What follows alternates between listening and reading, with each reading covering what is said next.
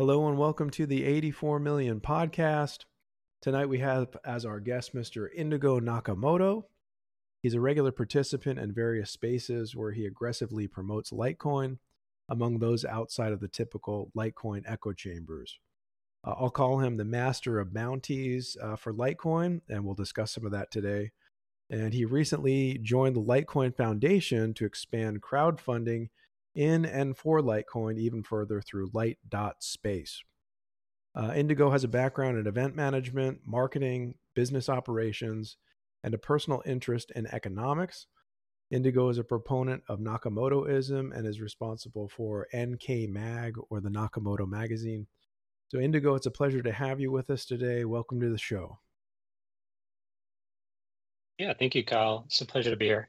Glad to have you. And I don't want to take it for granted that our listeners all know who you are, or that everyone is aware of your work. So beyond the introduction I kind of gave you just a moment ago, can you tell us a little bit about you and what your inroad was into Litecoin? Yeah, sure, absolutely. My journey began in the space back in 2013 when I first heard about Bitcoin. Initially, I was skeptical, like everyone else, because of the price volatility and controversies like the Silk Road. But I couldn't get past that stuff, and I couldn't see the fundamentals behind it.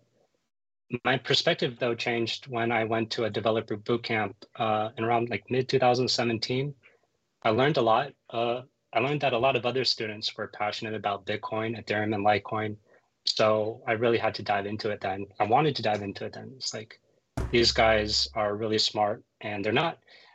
Most of them, I don't think, were gamblers or criminals on Silk Road.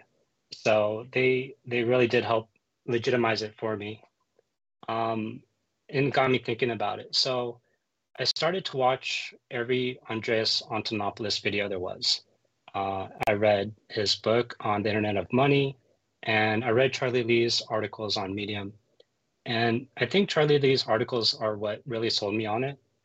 There was an analogy in there that he states that Litecoin is the silver to Bitcoin's gold. And I've heard the similar saying, like Bitcoin is like digital gold. So, that struck me because I had a personal experience as a child where my grandmother, she gave me a silver dollar, and she tried to explain to me that the coin's value could appreciate over time. And unfortunately, though, I sold it. I spent it. And on her next visit, she asked me about it. And I remember her telling me again, that coin could be worth more in the future. And that memory struck me because it's one of the few memories I have of her. And so, that analogy and that memory kind of was like, okay, I think that there's something here, with the silver to Bitcoin's gold. Diving into the research of Litecoin, how similar it is to Bitcoin, and it made a lot of sense to me. So, yeah, I describe myself as a Nakamotoist. It's a term I derived from metalist. A metalist is someone who just advocates for the use of metal as money. So I'm basically someone who supports Nakamoto and money, specifically Bitcoin, Litecoin, and Dogecoin. And yeah, that's about me in a nutshell. What else could I say, though? I think I could say I've always been interested in technology, artificial intelligence, way back before ChatGPT, actually, and also self-driving cars. Actually, that was one of the first industries I really tried to get into. I really like to think about how technology can shape our future. And so, yeah, that's me. Good deal. Thanks for sharing that with us. I think it's neat that you had someone in your family actually teaching you at a young age about sound money. I feel like most of us haven't, even though my grandfather, for example, had, even my father and mother, when they were children, still had a silver standard, right, up until 1964. And yet I don't think they really followed the path of devaluation. And maybe that's because their money was pretty good. And then it was just very slyly made less good over the years, especially Bretton Woods, et cetera, in the early 1970s. But anyway, I digress. Great intro. The only other little question I'll have, and it might be helpful to maybe some others listening, why indigo? Does it mean anything? No, I wouldn't put much behind it. I just like the color. It was the color. My first car was a Lexus IS 300, and the color was indigo blue pearl. So it has the same engine as a Supra. So Supra cycle hopefully will be in full effect again with this. But yeah, no, it really is just the color, and I like the color blue. It's one of my favorite colors. Okay, fair enough. I had to ask. You've heard it here, friends. Indigo Nakamoto, based on automotive interests. We didn't know, but yeah, our other guest, Vlad Costea, he was on here, and you referred to the Supra cycle. So if anybody is interested in the Supra cycle, you can check out that episode here or follow Vlad on his own channel. Well, Indigo, really big news lately. And I know those of us on X are already aware of it. I want to say you went into spaces recently and maybe shared a little bit about it with Grant and that community. But the major announcement is that you partnered up or you're volunteering in a new way with the Litecoin Foundation, and you created what's called Lite.Space. It's a web URL. I'm personally excited about this. I know I applauded you privately for that. Tell us what Lite.Space is and about your inspiration in building it. Sure. So in a nutshell, Lite.Space is a crowdfunding platform and hub for all open source Litecoin projects. It helps bring together contributors of those projects, maintainers, and supporters. And my inspiration is actually from the Bitcoin community. They have always said that whatever Bitcoin will just take the best of everything else that's being developed. But that actually also still applies to Litecoin. And one reason why I ported Ordinals onto Litecoin, or created the bounty, excuse me, to port Ordinals to Litecoin. But also to create Lite.Space, a lot of it was from the community and the support from the community. After that initial port of Ordinals to Litecoin, there was obviously it took off on Bitcoin, and a lot of people were really interested in doing it on Litecoin as well. But a lot of the tools weren't developed, or there were some pieces that were missing that needed to be added. So the first one after that was mempool.space. And that was actually brought up to me because we needed that to be able to port the other two, to port a wallet over, which was Unisat, which is now LightScribe. Also, yeah, mempool.space is now litecoinspace.org. I just on a side note, and then also for OpenOrd DEX. So LightScribe is basically a wallet that allows for coin control. And that's how you're able to manage your Ordinals on Litecoin. And people were having a huge problem trying to use it with Core, trying to do coin control themselves. It was pretty messy trying to work through Core or any other type of software prior to that. So yeah, that was one big part of it. And then the other one was OpenOrd DEX. Did we finish that? I know that there was a SCAUR dot, I think it was a New Zealand domain at one point. Yeah, James. He did port it over. It is open source and is available for people to use. But and it was online for a while. Okay. So that one's not online currently, is that right? I'm sorry? That one's not online currently. Is it still being bountied or? Yeah, so the bounty was complete. He successfully ported it, and he did run the exchange for a while. Okay. It got picked up by another community, LTC Labs, I believe they're called. Oh, cool. Sorry. Yeah, Litecoin Labs, yeah. That's what they picked it up and they provided a lot more support to get it running. But it just, even OpenOrd DEX for Bitcoin, it never really took off. It's all the other exchanges that are really taking off. I think, yeah, so it's there. I'm still speaking to James, try to get it back up. Yeah, the code's available. freely available for anyone to use. Yeah, that's excellent. I did kind of explore that in the earlier days of Ordinals, and after that was recently launched, then I saw it kind of, and I was following it to a degree, the development on X, as much of the conversations were kind of published there in comments and things, but I didn't know what was happening with that. And things move so fast, I can't keep track of them. So that's why I get to have you kind of tell me a few things about what's going on. And I know we had Luke right on, and he's with Litecoin Labs, and just there's so much happening. So again, that's why I appreciate talks with folks like Luke and you sitting down tonight, and it's terrific. Um, in terms of Lite.Space, how has it changed kind of the bountying system?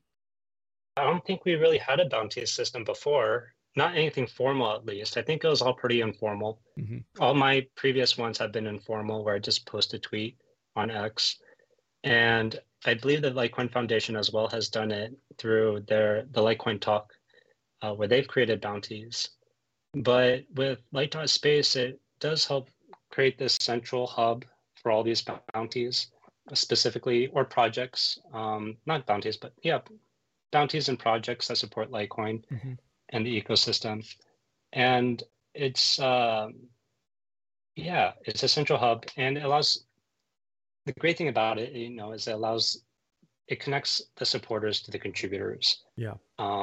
And the goal, though, is to help, to create a virtuous cycle of development, support, and growth.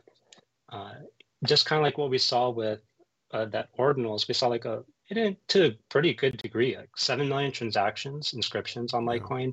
Wow. That kind of kickstarted that first bounty, kickstarted all the other bounties. And that's kind of what I mean by virtuous cycle. It's just this positive feedback loop. And that's kind of And so crazy. Can I interrupt you here? yeah, Just with no, Ordinals, please. that you bounty, how did that even come up? Did you just say, hey, we need this on Litecoin, who's with me, let's start a bounty? Or did you have conversations with other folks? How did that develop? Sure, yeah. I first heard about Ordinals mid-January, and I instantly knew. Like, I was interested in it. I heard that is like this thing that would serialize every Satoshi. It was kind of vague in the beginning, that you can describe data, but once they said that, it implemented is using Segwit and Taproot, I instantly knew it could be ported over to Litecoin. Mm-hmm. Excuse me, sorry. The dog's good. Yeah, she was like, you could do better. Everyone meet But no, Nakamoto's dog. yeah, she's great. So yeah, Ordinals, how that got started. Yeah, I just heard it in the space, and then I was just really intrigued by it. I knew it could be done on Litecoin immediately, and it's like mid-January. So the second I heard about it, I immediately forked it, and I was like, okay, I'm gonna give it my hand to see if I could port it. Mm-hmm. Now, how hard can it be? Litecoin and Bitcoin are very similar. Yeah. But I don't know Rust. And so I was way out of my depth with that. I tried to recruit some of the core maintainers over there.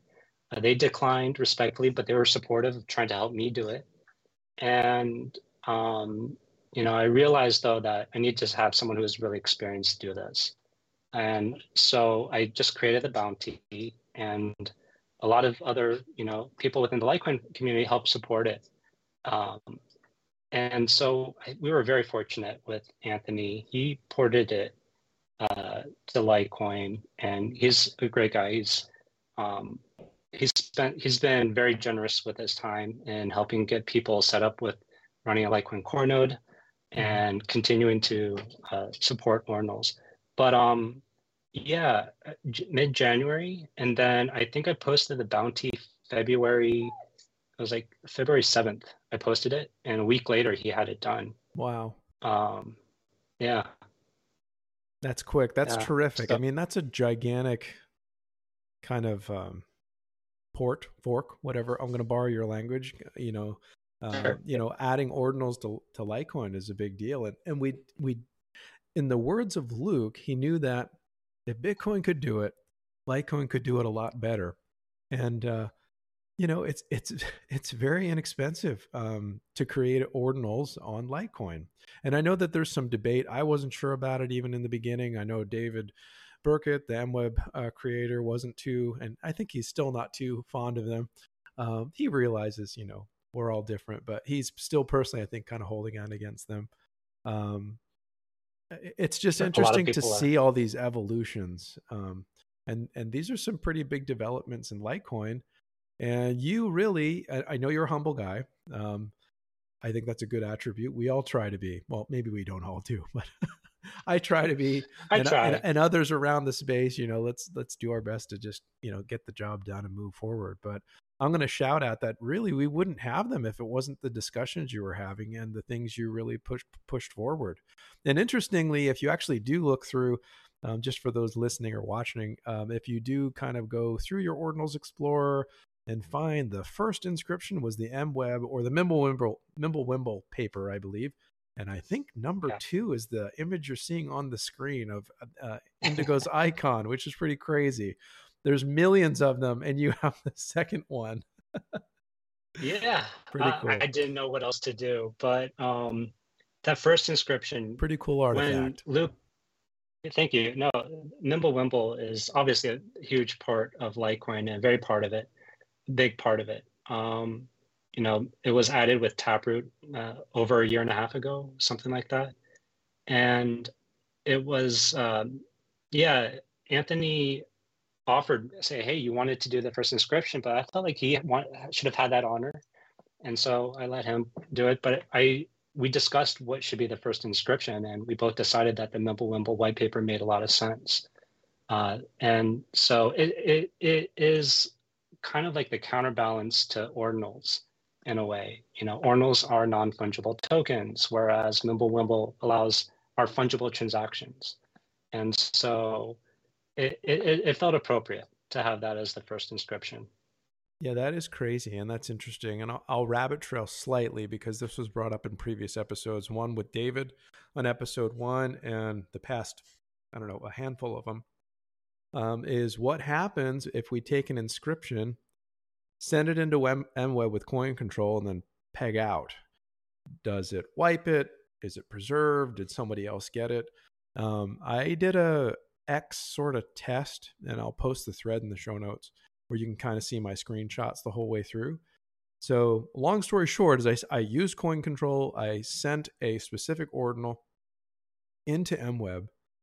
And then I did pull out successfully with coin control pulling out. So if I'm not coin controlling, I have no idea.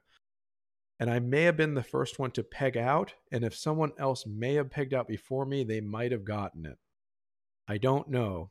All I know is my ordinal lived, and I don't want to continue to test it because Shan's like, oh, put it in again and I'll pull out first.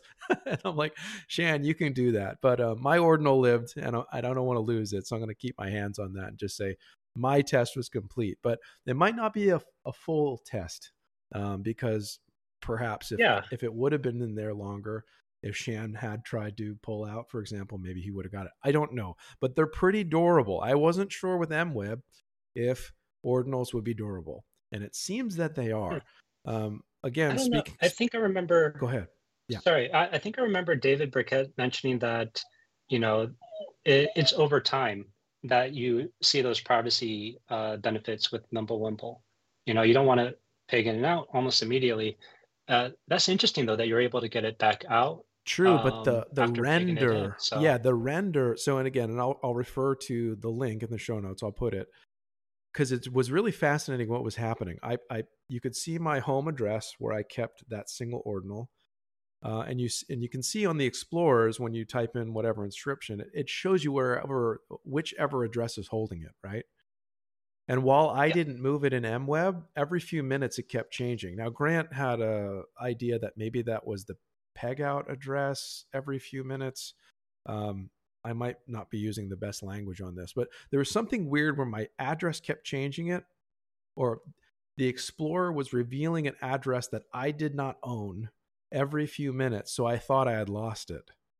Yet when I coin controlled out of it, I still had it. So something was strange with the way MWeb was functioning with producing an LTC address, which was, again, I had thought I had lost it. I'm like, okay, it's gone.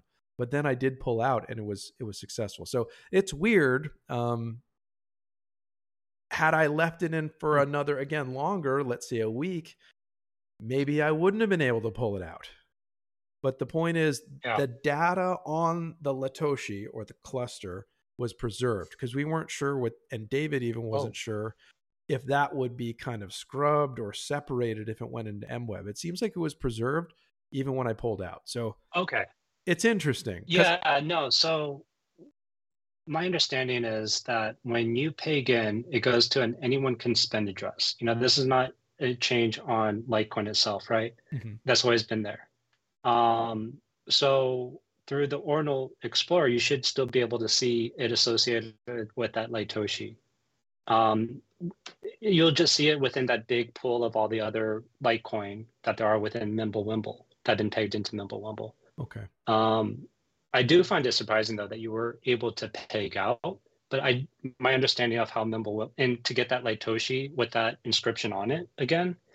But yeah, I think that's interesting. I bet if you were to have left that in there long enough, you would not have gone that same Litecoin back out. So it is a risk if we send it into MWeb. Yeah, my ordinal lived, but be careful. Anytime you're using ordinals, unless you just don't care about any of them and you've given up on the idea of having these unique inscriptions on your Litoshis, always use coin control. And that's not always easy, but it can be done. I know Stack Wallet has a great auto freeze feature with ordinals for Litecoin. And I know I was actually sending that ordinal, I think, from my Core wallet. Anyway, I have several in Core because before I did Stack, I just said, hey, I'm going to use Core, but I don't have the whole Rust-Lang plugin. So I'm like, hopefully this doesn't mess with anything because I'm not up to that either. I just don't understand it. So I didn't want to break my node by putting something on it and have to learn some entire new, code set or whatever to function within that. So mine's, kind of out of the box node Litecoin Core.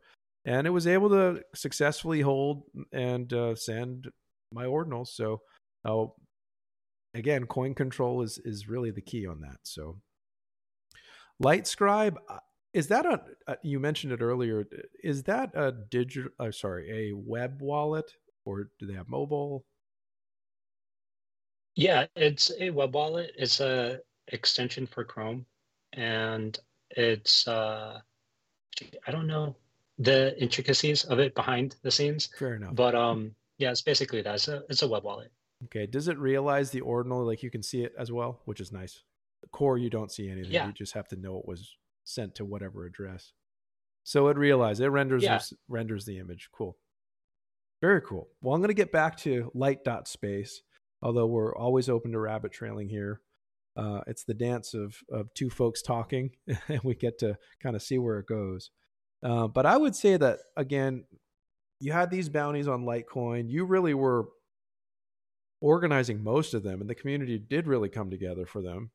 And this is going to improve that, I would say, dramatically. Again, you released it in a time where there's kind of still some stressors of the political environment, the economic environment, and everything. And maybe there's not an ideal time to launch it, but I think it's inevitable that Lite.Space is really going to help kind of move things ahead. So I'd say Litecoin crowdfunding, we're in a new era, and that's pretty cool. And again, I got to give you credit for arranging that and going to the foundation and setting up this page, and it's awesome. This might be repeating ourselves here, but can you review some of your successful bounties, and what are the bounties that you're currently excited about? Yeah, so we've done 4 successful bounties. The first one was to port Ordinals to Litecoin, Ordinals Lite. The second one was to port mempool.space, which is now litecoinspace.org. The third one was Unisat, which is now LightScribe. And the fourth one was OpenOrdDex, which was for a while ordinalslight.market, but I'm actually still, as I mentioned, speaking to James about getting that back up, as well as Litecoin Labs. And so what am I excited about? I'm actually more excited about what the community is considering and what they think should be ported over, or what bounties they are interested in. And so this is actually, I'm a little embarrassed by this oversight on my end, but yeah, Lite.Space doesn't have a proper way for people to create a bounty. But you know, It's coming. I think at this, yeah, it's coming. No, I'm working on it. Yeah. And if you're interested in creating a bounty, I would just use the apply, or was it? Oh man, I can't remember right now. No worries. It's brand new. 1 second. Yeah, yeah. No, but yeah, just list your project on Lite.Space. I think that would be a great place right now if you want to create a bounty. But no, I'm going to start working on that with the holidays and everything.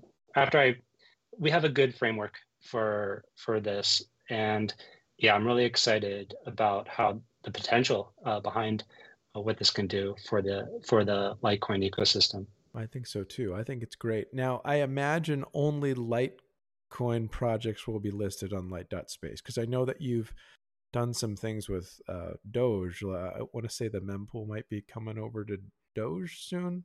That's one of your... Yes. Okay. Yeah. Yeah, that one is, yeah, this one is going to be specifically for Litecoin.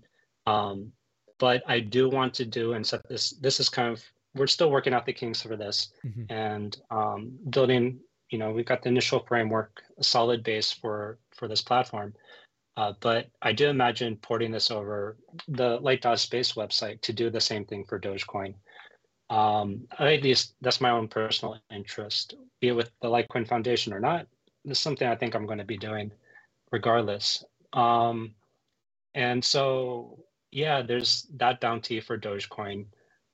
And that one actually is at a little bit of a snag. The developer, he is, well, actually, we're waiting for some Dogecoin core updates to be able to enable it.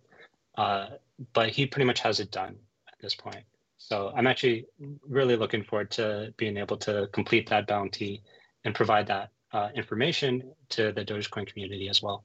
So I would say the best way to follow that, or bounties outside of Litecoin that Indigo's involved with, would be to follow him on X at Indigo_Nakamoto, in the absence of any other platform he may set up in the future. But yeah, this is where it all started. Specifically. Yeah, I mean, it was all on X, but now that's what I said. We're in a new era for Litecoin because we have a centralized page, which the foundation, which is going to lay things out, explain things. I understand you're still building it out, but it's terrific. Yeah, thank you. If you're interested in supporting that as well, it's under my highlights, and you could find that bounty there. Okay. So on Lite.Space, can anyone set up a campaign? Yes. Anyone can set up a campaign, or they could have their project listed on Lite.Space. The project should be either open source or provide educational value to the users of Litecoin. And the goal, the issue, like the obvious oversight, is creating a bounty. Yeah, I plan for anyone to be able to create a bounty as well for Litecoin. If I wanted to support a project that I am not integrally related to, in other words, I'm just a fan of X, whatever, X, Y, or Z, but I want to support that entity and have them develop something and incentivize them to work for Litecoin, if they've, I imagine, suggested they do something along those lines. I don't have to be a part of the development team of whatever project it is for me to set something up to get that work done. I hope that makes sense. Yeah, exactly. So if you see something, a project that you would like to have ported over to Litecoin, ideally, not ideally, I'm kind of torn. Like, it would be cool to have the actual contributor of the Bitcoin, let's say if it was for Bitcoin, to port it itself over to Litecoin. But on the other end, it's good that they don't, because it also provides code review for a lot of these projects. That's one big thing with open source or any type of software development, is getting people to review your code, incentivizing people to review your code. And I think that this and Litecoin and porting codes from Bitcoin to Litecoin provide that as well. just another pair of eyes to review and make sure that the code is good, solid, and that there isn't any type of issues that could come from it. Good deal. How does the grant system work? Briefly, whatever you can tell us. I Yeah, don't know how much you can tell us about that, sure. but I know I read it on the Like, language.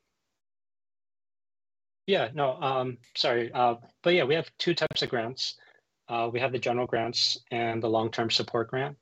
So the general grant is if you're a project maintainer if you have a project and you are, and it's for Litecoin, you could have your website listed and shown on our website and also receive some money from us, from the Litecoin Council, who manages it, the general grant fund.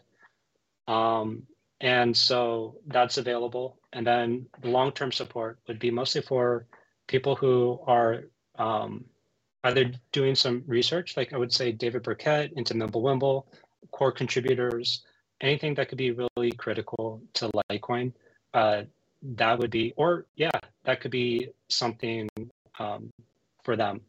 So we have those two types of grants. Yeah. Good deal. And I'm checking my the 84 million website. Yes, I did add a link over to the FAQs. So it does say, how can I support Litecoin development? So I do have some information here that does link to Lite.Space too. So I wanted to make sure definitely my platform links over to what you're doing and what you've set up, because it's very important for the Litecoin ecosystem, this new resource. So anybody can give. Anybody can basically set something up. Obviously, there has to be serious delivery and development for things to actually pan out and flesh out. But you've already have a pretty good track record of bringing the community together, with the community finding you to kind of orchestrate these things. So that's awesome. How did the foundation welcome your proposal to kind of get this started and work kind of under their umbrella? Yeah, they were very open to it. I initially pitched the idea to Loshan, and he passed it on to David Schwartz, and David Schwartz and I started to talk, and we kind of fleshed it out a little bit about what it is, what it'll do, and we basically went from there. I showed them opensats.org, which is basically what we ported Lite.Space from. And obviously they knew about the bounties that I've done. So yeah, they were very welcoming to it and very supportive of it. So yeah, I'm very grateful that they took it on to provide, the ability for one, the legitimacy of Litecoin, the Litecoin Foundation, what they've done for Litecoin. Yeah, they were very supportive of it, and I'm very fortunate and happy that they've enabled me to run with this project. So yeah, I'm very happy. Good. So I'll again remind everyone of the URL. It's Lite.Space. Is there any way anyone could help you kind of flesh this out? Is there any kind of volunteer positions you're aware of, or? Right now, I would say if there's anything that you see that you want on Litecoin that is not on Litecoin, throw it in, apply, create an application for that project. There's a lot of things out there. Pretty much every single project after Ordinals was from other people within the community saying, "Hey, this is really cool. We need it." And so you guys are my eyes and ears out there for what's going on. And yeah, that I would say would be one of the biggest things that could be that would be very beneficial and helpful. Okay. Also, yeah, review the content. This is something I still need to do, create a better content management system. But there's a lot of content out there. DM me or tweet at me anything that you see that could be changed, anything that you would like to have added. Each project has multiple sections. So, you could share tweets, you could share updates, you could share, what is it? Yeah. FAQ sections, any of those content would be great to get some support from. And yeah, I think that would be a good starting point. Good deal. All right. So contact Indigo, follow Indigo, and we'll see how this procession continues. It's looking good today. I'm excited to see the things that are going to start popping up on the site. I think it's pretty exciting what we've seen so far with just 5 campaigns and the relatively short amount of time between kind of concept bounty launch. I mean, Litecoin was very early to Ordinals, and then you had others flesh it out. It happened so quickly. So more will be revealed with all of this. It's pretty exciting stuff. Um, so we'll kind of land the plan on Lite.Space, but you've been a guest that I've wanted to have on for a while. Many people have asked to have you on. Again, you're very prolific in our space, and spaces on X and things where you really come to the defense of Litecoin and you speak very well. So inevitably, I want to talk to you, and we're going to pivot in our discussion now that we talked about Lite.Space to some of the other ideas you promoted over the years, namely Nakamotoism. Of course, it's the name of the Nakamotoist magazine, NK Mag. So you use this language. Can you just tell us a little bit about what Nakamotoism is? Yeah, I derived that word from metalism. And so metalism is the economic principle that the value of money derives from the purchasing power of the of the commodity. Sure. Yeah. So that being, gold, silver, copper. With Nakamotoism, that's the digital commodity, which is Bitcoin, Litecoin, and Dogecoin. They all run the Nakamoto protocol, or at least that's what I calling it, Yeah. the Bitcoin protocol. But anyways, it's like a higher level. But and has the Nakamoto consensus. Mm-hmm. So Nakamoto consensus being, at least 51% of the hash and power for that specific algorithm. And yeah, that's basically it in a nutshell. I think it's an Yeah. interesting analogy. I think it says a lot of things: gold, silver, copper, Bitcoin, Litecoin, Dogecoin. Um, we were in an era previously in the world system of a gold standard, and many people in Bitcoin will say, Bitcoin is digital gold, the Bitcoin standard, the gold standard. Fair enough. There is a Bitcoin standard or something like this. You can posit that. That's fine.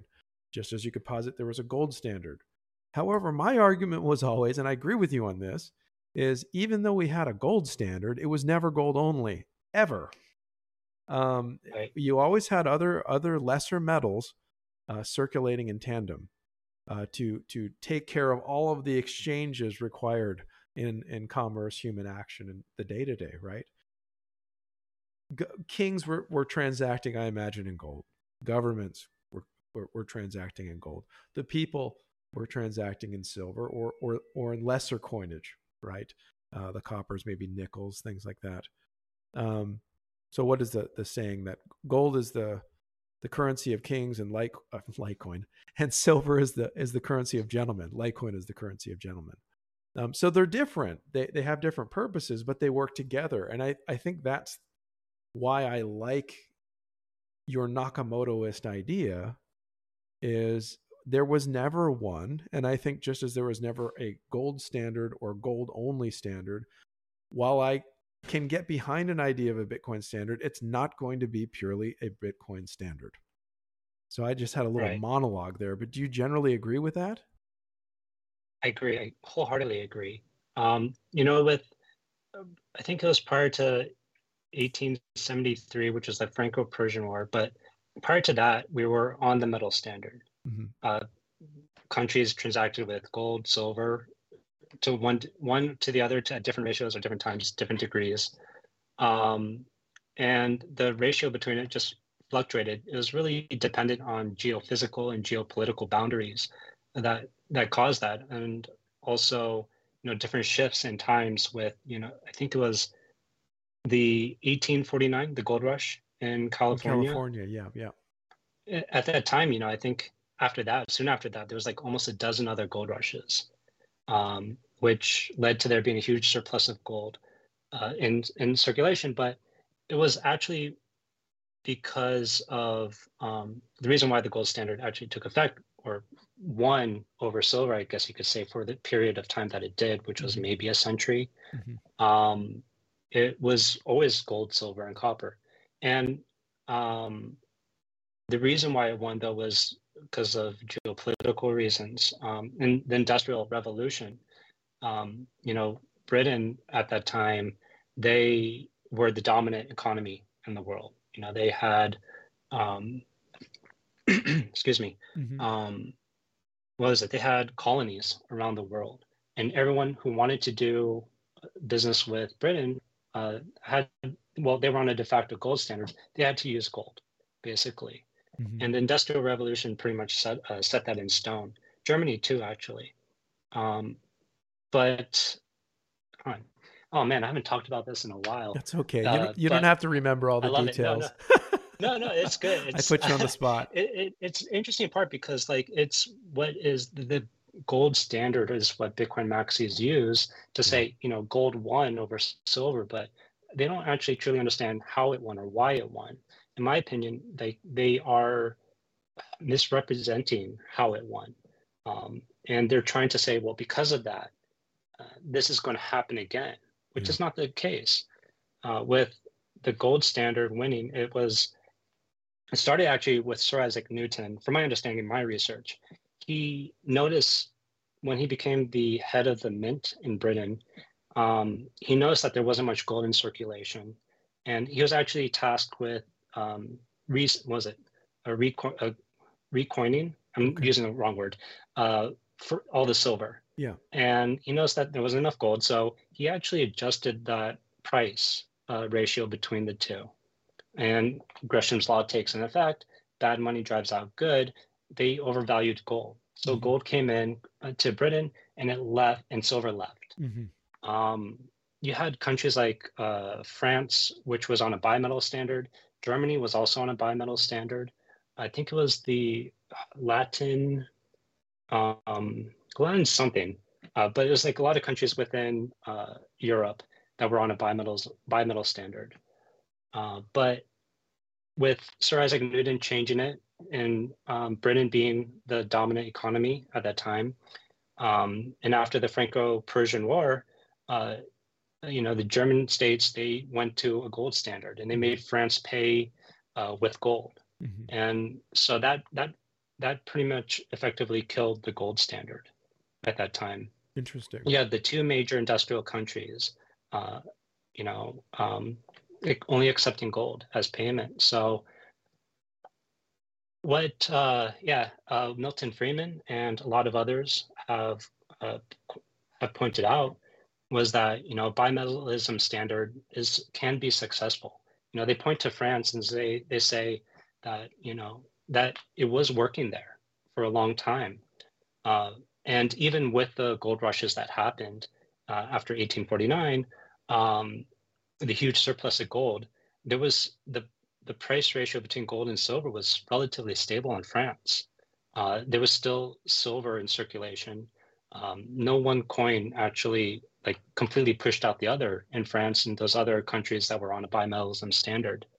I'm not doing a good justice, but of explaining it right now. But Milton Friedman does a pretty good job of talking about it. I have a link to his article at NK Mag. And we'll link that in too. And yeah, absolutely. Thank you. And there's another economist, French economist, Jean-Marc Frendeau, butchering his name. I might have gotten that wrong too, but as well, he also talks about it.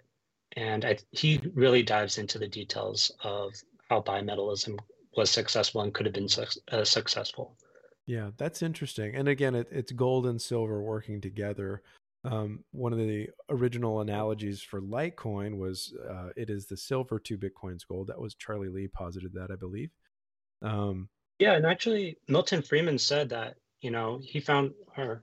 Actually, let's quote him right now. I want to say this because it was actually pretty good. Sorry, I'm going to look this up. Yeah, go ahead. Because I don't want to butcher it because it was pretty appropriate. So I'm going to read his abstract. Okay. So this is Milton Friedman. Until recently, I shared that I take to be the conventional view of monetary economists about the relative merits of bimetallism and gold monometallism, namely that bimetallism is an unstable and unsatisfactory monetary standard involving frequent shifts between alternative monometallic standards. That monometallism is preferable, and that gold monometallism is preferable to silver monometallism.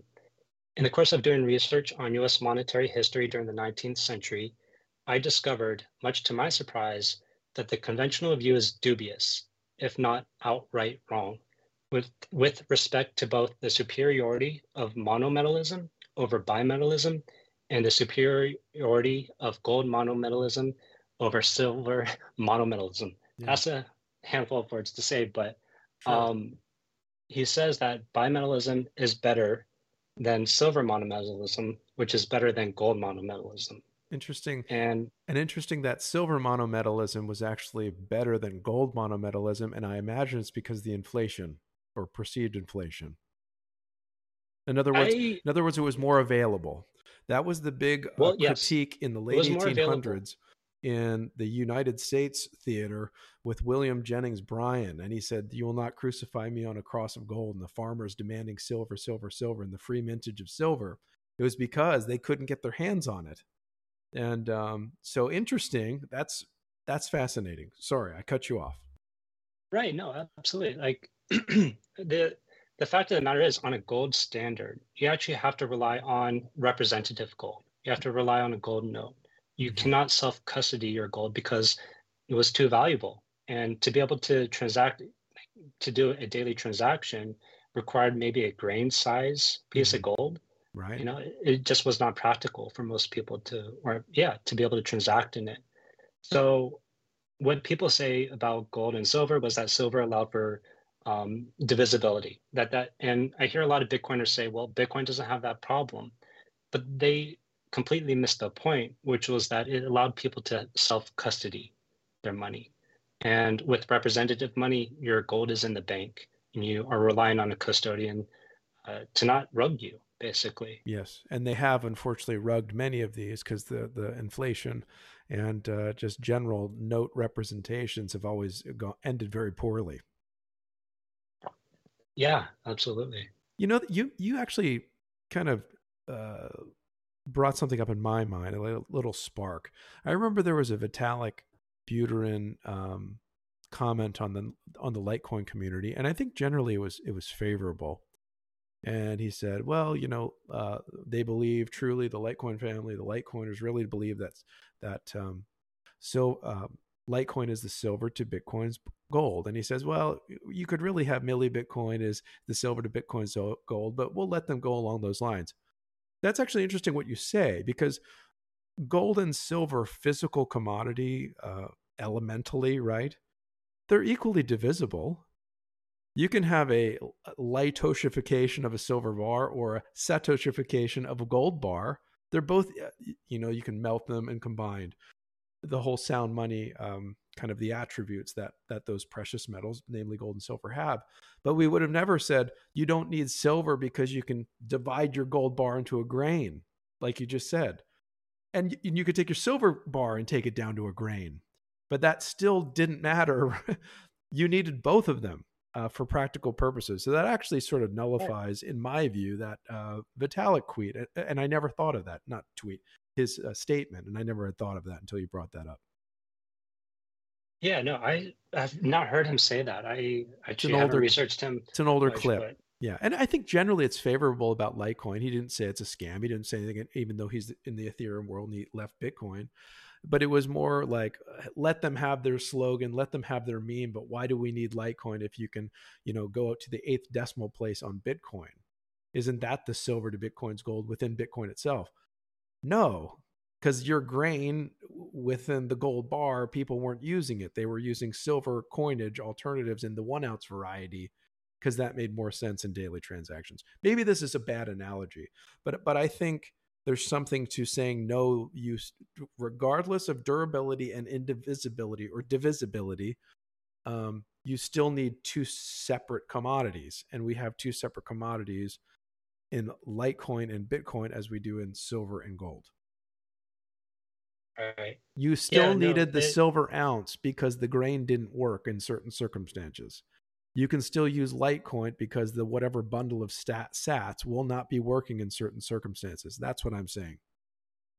yeah, no, absolutely. And as we see, the transaction cost for Bitcoin, the cost going up, um, the, to be able to open a channel on Lightning will cost you more than than the transactions you're going to be doing on Lightning for a lot of cases. Right.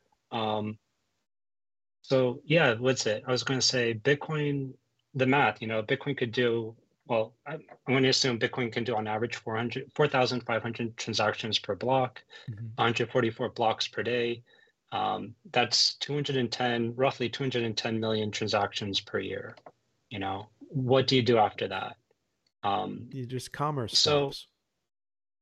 I'm sorry? I'm joking. Commerce, of course, Oh, just stops, and all human exchanges cease until the available blocks present themselves. yeah.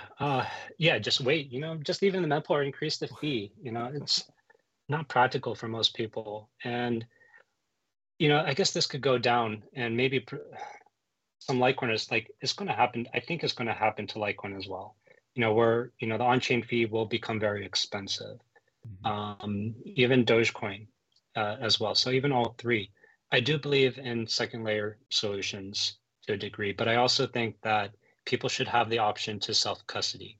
And as long as there's that option, fine.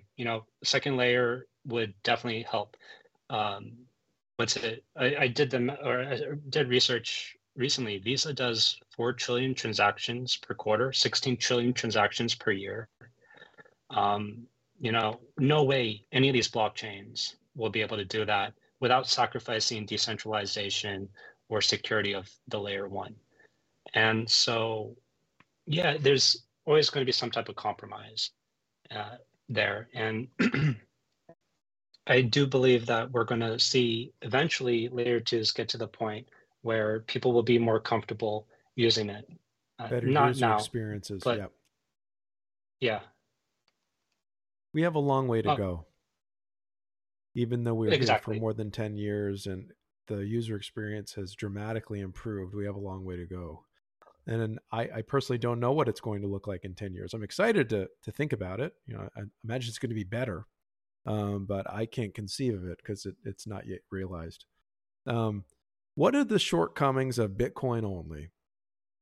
There's just not enough supply of on-chain transactions for everyone to be able to self-custody if they want to self-custody. The demand, I believe, is going to be far greater than what Bitcoin can supply. And I believe that there are, in economics, there's a term called perfect substitute. And Litecoin is that. Even Dogecoin, to be able to allow people to, self-custody, do layer one transactions. Um, Yeah, I think that's it. It's just that limitation. And if you were to compromise on that, like with Bitcoin Cash or Bitcoin SV, you're giving up decentralization, you're giving up security.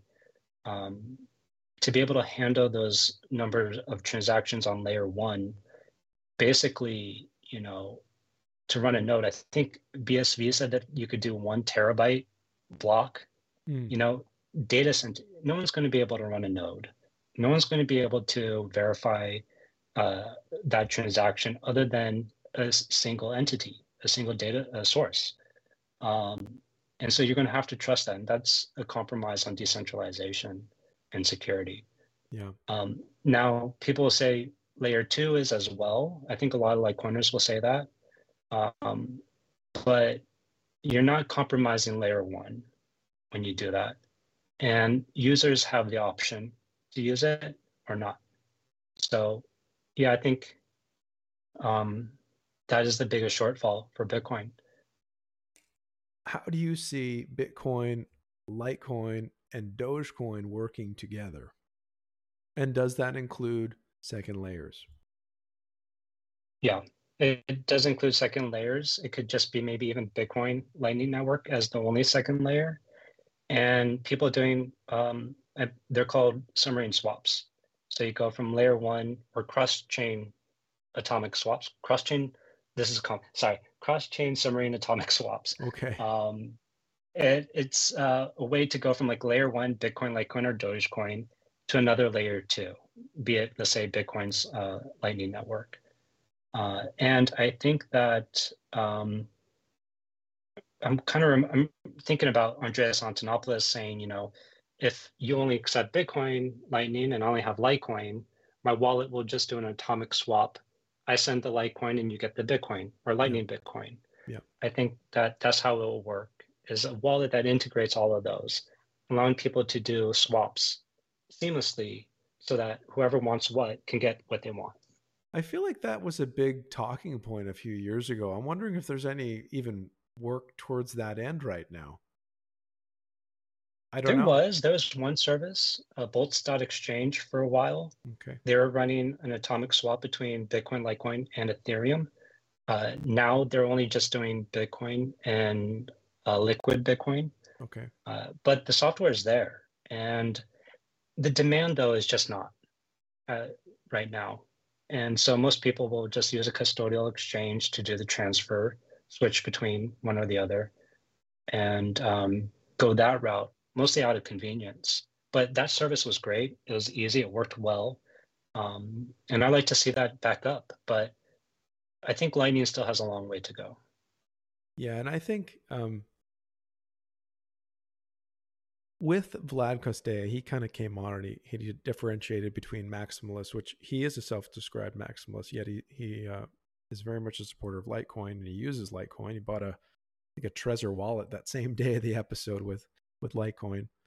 But he's criticizing some of the stronger voices right now in Bitcoin that want to ossify it and really kind of set it in stone, harden it. Don't develop it or add these things that you're discussing on it. So I don't think those people, unfortunately, they're not going to be relied on to bring us to the future that we need. But thankfully, others will. And my old school kind of thing was Bitcoiners and Litecoiners, and we'll add Dogecoiners holding hands, working together because we need everybody. So that's interesting. Bitcoin, Litecoin, Dogecoin, gold, silver, copper, custody with first layers with using Litecoin and Dogecoin. And then perhaps as the world, if we're going to have a world where we're using this as a standard, as an economic system, again, no one's dictated that yet, and the market hasn't demanded it yet. But we'll go along that line of a that's the thesis here. Then yeah, even Litecoin will get crowded and Dogecoin, and we'll need second layers and things like that. And God willing, it'll be in a situation where we can still use on chain for certain things. And we'll concede some of that custodial or how do I say self custody, non-custodial. Yeah, we'll give up a little bit of maybe some aspect of custody to some of those layers for practical purposes. But we'll see. We definitely are not there now. We can custody all of our Litecoin, and we encourage it, but we'll see what the future looks like, because obviously, even as much as we love Litecoin, there are limits. Now, MWeb does allow scaling. That's another advantage for Litecoin that Bitcoin doesn't have. But anyway, we'll leave it at that. I think what we should do is go into the. Go ahead. I'll let you go ahead, and then I'll touch a little bit on MWeb. It does have a block limit. I believe I think David Burkett mentioned it was 20 megabytes. And so there is still that constant limit for transactions or throughput, I guess you could say. And in terms of scalability, I think that with what we're seeing with Dogecoin, they're seeing so many transactions happening on there, I think because of DRC20, and they do 1 megabyte per block every minute. And so with these Ordinals, have seen their chain double in size in like a month or two in a short period of time, which increases the burden on the node runners, but also the network itself, because to propagate all that data through the network, it just takes time. And so there could be instances where nodes are just not fully up to date with one another. They are or there could be, yeah, there are forks basically within within that network. There are ways to help that, but with Mimblewimble though, it does prune those transaction data. Mm-hmm. And so we don't see that, we will not see that same size increase of the Litecoin blockchain because of Mimblewimble transactions, even if it were 20 megabytes per block, because over time it just eventually prunes. So in terms of scaling, I believe, or correct me if I'm wrong, but that's how I understand it, Mm-hmm. is that it allows people, it doesn't, it doesn't, it doesn't compromise on people's ability to run a node. And so in scaling the node network, that's where it doesn't, it allows for that. Yeah, That makes sense. yeah, you can prune. I just know that MWeb as it is, there's capacity for it to. I want to say 40x, but that could be wrong, and I don't want to speak incorrectly. But I know it's currently configured the way it is, but it can actually scale much greater, I believe, if developers and we wanted to or needed to go that path, which is pretty cool. So we talked about this is before we'll go to the questions. But I did have one last one here. We talked about the critique against Bitcoin maximalism, more for a Nakamotoism. So would you be consistent to maybe also argue against a Litecoin maximalist or a Dogecoin maximalist? Yeah, for the same reasons. Layer one does not scale to allow everyone to transact on it. And so we're going to need another layer, in my opinion, uh, to be able to handle those transactions. Earlier we mentioned, I'm going to go dive deep into it, but Visa alone, 16 trillion transactions per year, and then there's Amex, Mastercard, Discover Card, and there's but 1.25 billion adults have a credit card, and there's 5 billion adults. Mm-hmm. So there's a lot of transactions that aren't happening in a digital way or through these payment processors. So yeah, absolutely. Fair enough. Very good. Well, I'm glad we got to talk about Nakamotoism. Um, I think you're one of the few people kind of talking along those lines. I do as well. But I think there's something here. And I know others in our community have kind of gotten behind this idea too, that it's not a single solution. It's multiple chains. And the nice thing is about the Bitcoin, Litecoin, and Dogecoin, the Nakamoto protocols or the consensus is, yeah, they're principally the same. They're proof of work, and I think that's extremely important. And unfortunately, it's been under attack in some ways, but we won't go into that now. Let's go into the questions for Indigo. So on X, we did get a few questions. So we're going to go ahead and ask them. I don't know. It's not an Ask Me Anything. I guess it's an AIA, Ask Indigo Anything. So I'll go ahead and do that now.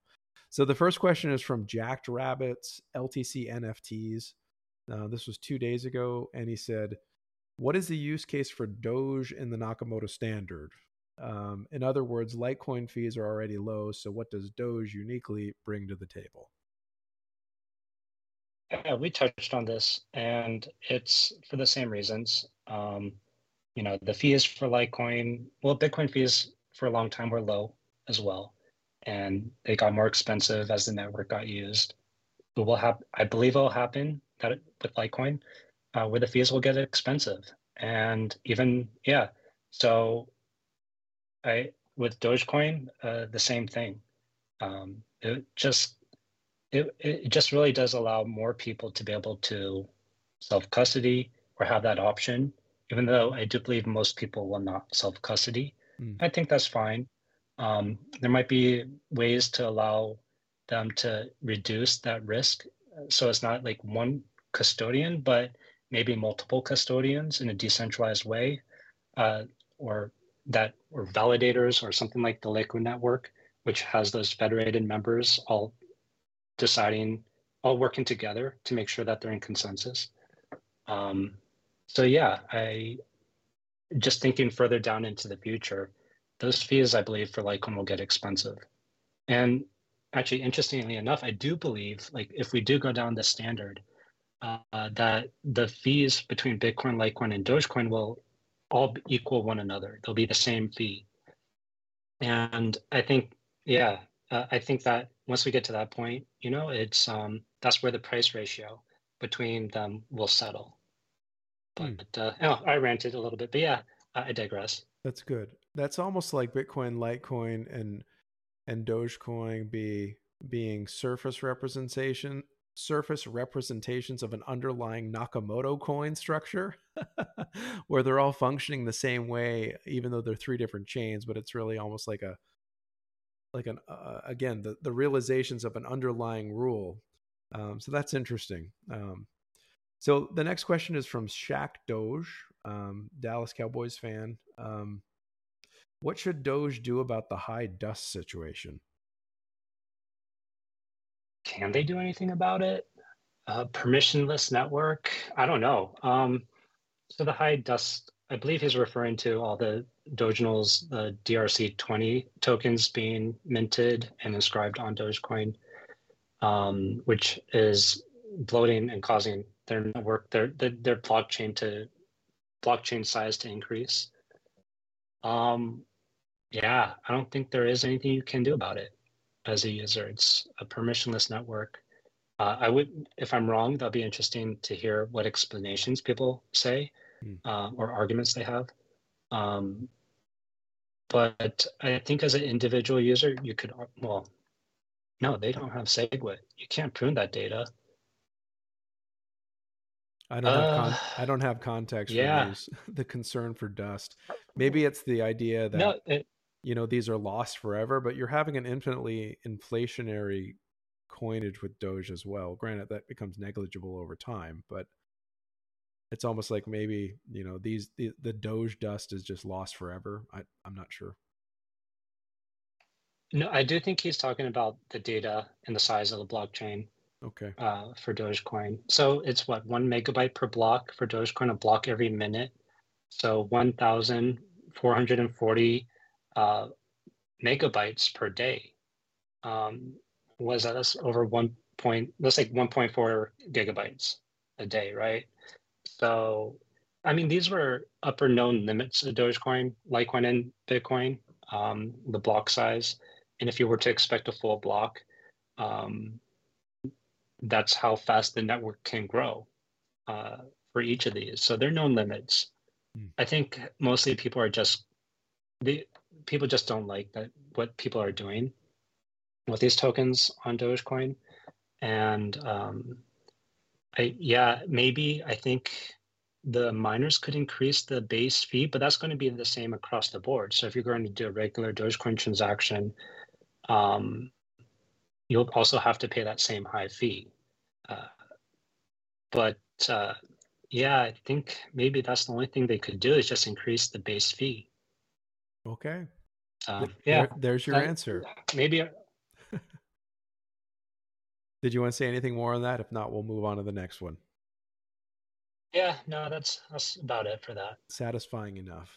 The other one was more of a thing you've already settled. It's Jason, Clash Daddy 69 says, how do we get a GUI or graphic user interface over core? But I agree, we already have one.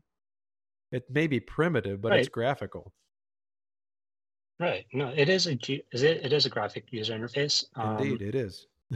I wonder if he's wondering, like, maybe I haven't actually explored other types of wallets that may interact with the node, but I think that there are that do allow that. So you could have a different interface, but that can connect to your node. Yeah.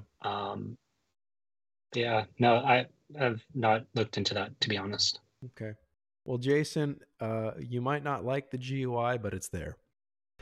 It is there. Yeah.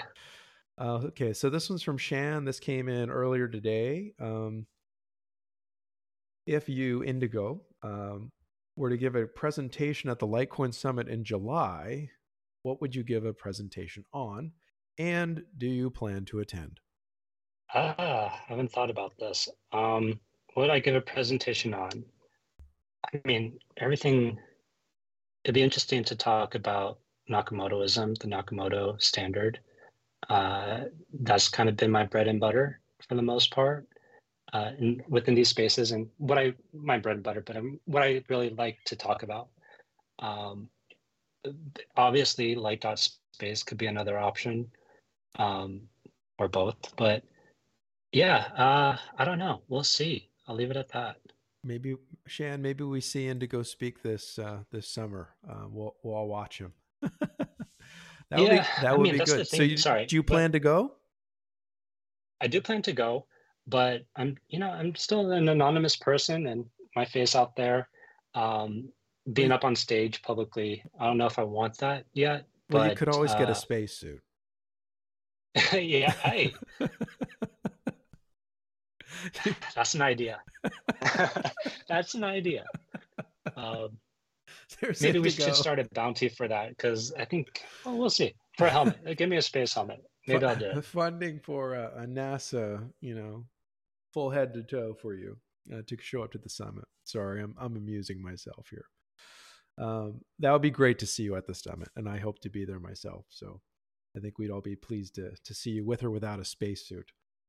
So John Ez, actually, he was our last guest on the show. John Ez, John Ez underscore LTC. He says, "What about the crypto space do you, Indigo, find most challenging or frustrating?" And then I've got 2 more points after you answer that one. What do I find the most challenging? I feel like there's been a lot of misinformation out there, a lot of propaganda because people are really interested, or yeah, they have their preference, their team that they want to support. And I think that has been the most challenging to kind of get through and have to deal with. Um, yeah. If you had 10 Litecoin to contribute to bounties, how would you choose the recipients? This is you as a person, not speaking principles, projections, what other people are doing. This is you. What are you interested in? Oh, what would I put the money towards? Uh, Mimblewimble. I would love to see. I think all of us would love to see a Mimblewimble wallet out there, a Lite client, so that we could easily send and transact with one another. Um, that's what I would put it to. Absolutely. Yeah. MWeb. It is coming. Um, Not quite there yet, but it's coming. So we look forward to that. Where do you see ordinals in 5 years? And what use cases has the public not considered yet, I guess, in regards to ordinals? And what excites you the most? He gave you, I'm just going to have John Ez write the show out and then we'll just, it'll be good. Yeah, John is a really smart guy, very, happy to have him and listen to him talk all the time. Um, let's see. With ordinals, I don't know. I do think that, being able to inscribe data could be contracts, use cases. I would see being pretty big use case in the future. Um, Art, obviously, and I would think I think that it's going to start taking shape within a more business as a service, or no, more towards catering towards businesses and individuals and contracts. I think that there's a lot of potential there. Um, but really, I don't know. I'm just kind of taking this as things come and seeing where it goes because things shift all the time. What excites you the most? About ordinals, um, I do like the fact that anyone can put data in a permissionless way onto the blockchain. To me, it's very much like, freedom of speech. And so it gives that platform for people uh, to be able to publish documents that, in a way that cannot be taken down or censored.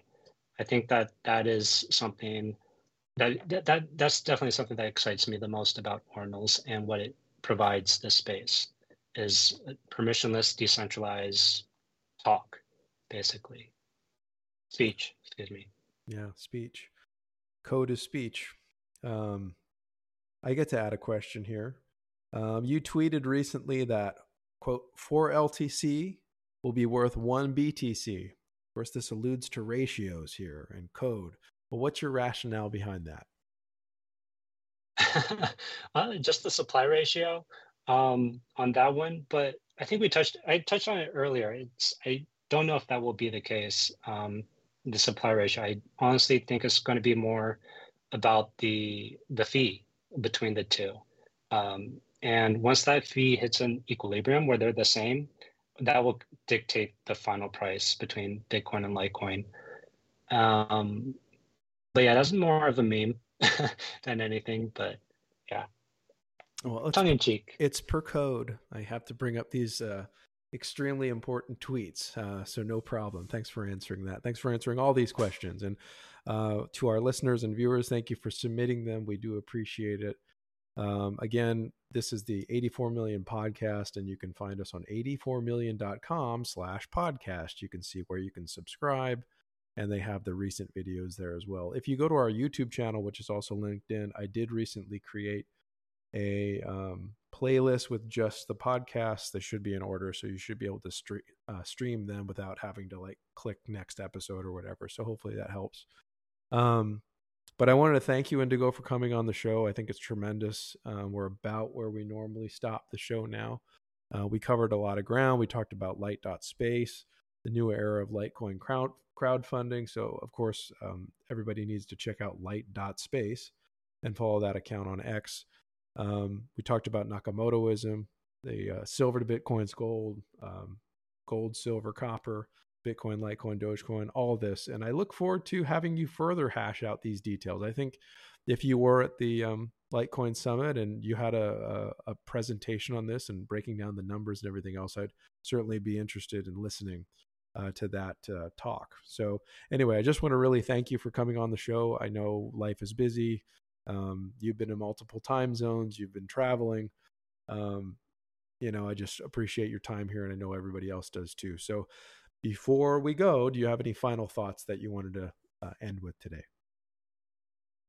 No, thank you very much for having me. It's been fun being on this as well. It has been a long time coming. But yeah, please check out Lite.Space. There's a lot of cool projects on there. If there's anything that you want to see added onto Litecoin, definitely apply for that project. And yeah, no, that's about it. Thank you very much. Thank you. Thanks for coming on the show. And again, thank you for listening to the 84 Million podcast.